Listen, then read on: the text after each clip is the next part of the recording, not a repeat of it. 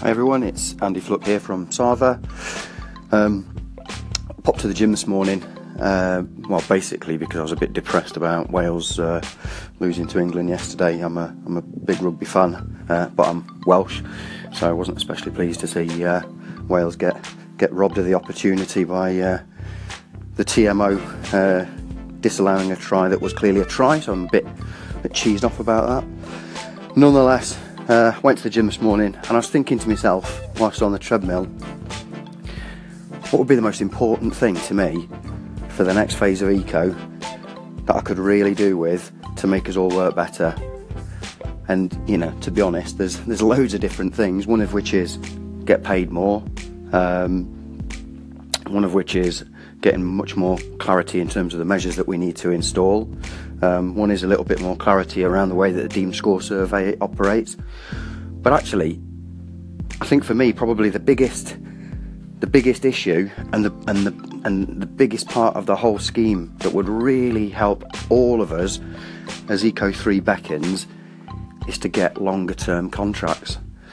If we can get to a situation where we can start Eco3 in October and we get offered 12-month contracts through energy companies, albeit through managing agents or however any of the supply chain trades, the whole market changes.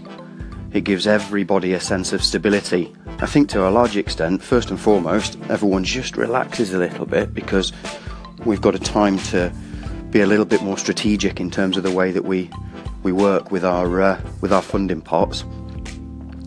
It changes our behaviour in terms of the way that we contract, because we can start to look at a 12-month pot of funding as an overall contract of delivery, rather than this situation with 2 or 3 month contracts being issued and this need to kind of almost immediately try and store nuts for the winter. You know, with 3 months and no surety of anything after that, the natural behaviour is to go for really high LTS properties, win big on as many as we can, and of course the other downside of that is the fact that those smaller properties and those customers in need get missed.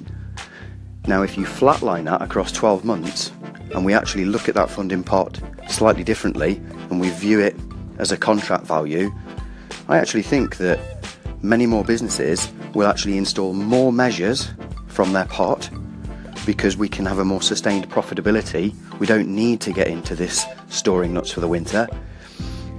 And I think the byproduct of that is that more people in need will actually get energy efficient measures and end up with better properties. So yeah, that was my overall thought in terms of where we are and what would be great as part of Eco3. And I think it's something that's probably a responsibility of all of us to keep pushing for this, because I don't think there's anybody in the whole supply chain, including managing agents that might be trading out there, that wouldn't also like longer term contracts.